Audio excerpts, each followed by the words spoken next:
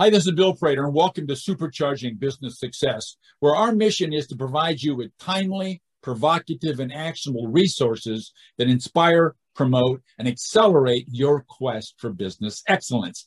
Today's episode is how to create a referable brand in just 7 minutes with Michael Roderick.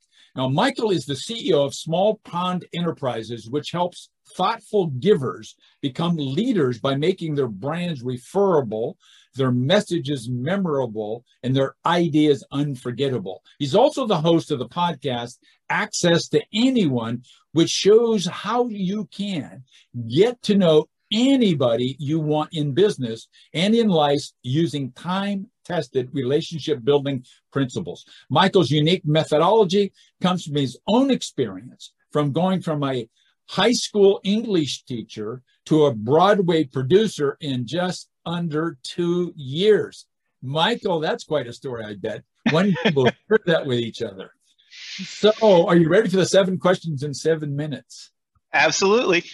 I thought you would be. So, who's your ideal client?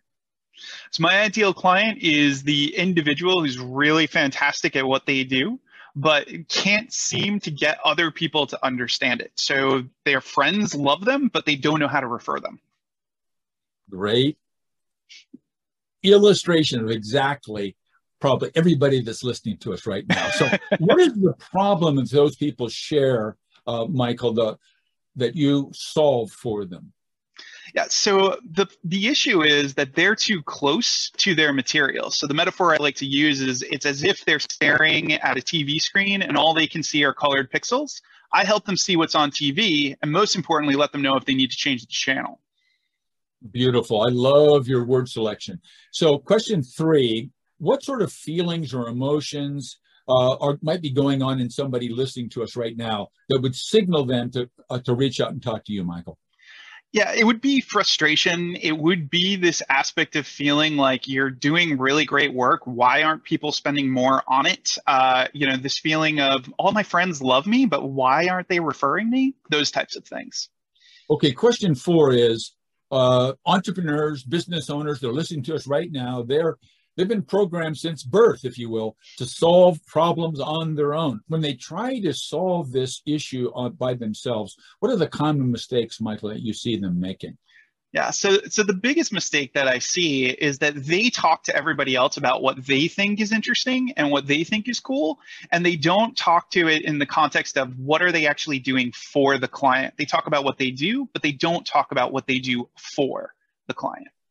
Okay. So talking about what they should do, what's one single valuable free action that our listeners could take, maybe even today, Michael, that would help break through this logjam they've created and move forward?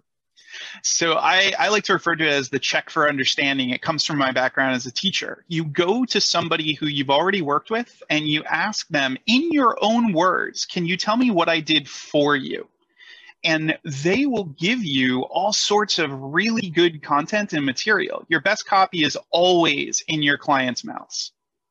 Your best copy is always in your client's mouth. That's a fantastic, valuable free action. So talking about free, I know you've got a fantastic free resource that you're going to give to our listeners. So what's the resource, Michael, and where would they go on your one of your websites to get their hands on it? Sure.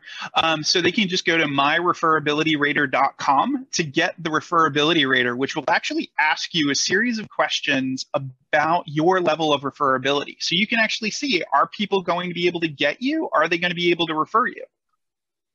So I know that I told you when I invited you on my podcast that I was going to ask you 7 questions in 7 minutes, but I only had 6, actually. So what question were you hoping that I was going to ask, and then what's the answer to it?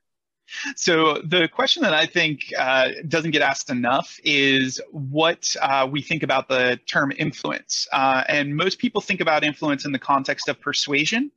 And true influence is when you do something without me asking you to do it. So the only reason you're going to do that is if it makes you look good.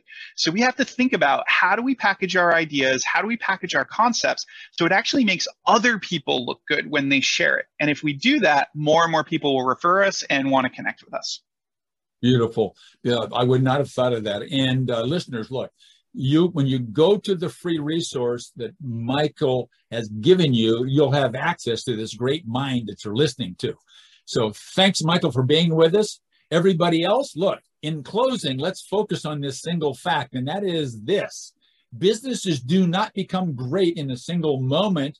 They get there as a result of the owner first learning and then applying a proven combination of having the right mindset, of a dedication to a system of management, and leveraging high performance teams within your company and on the outside. So thanks for listening. Michael, once again, thanks for being here with us and sharing this wisdom.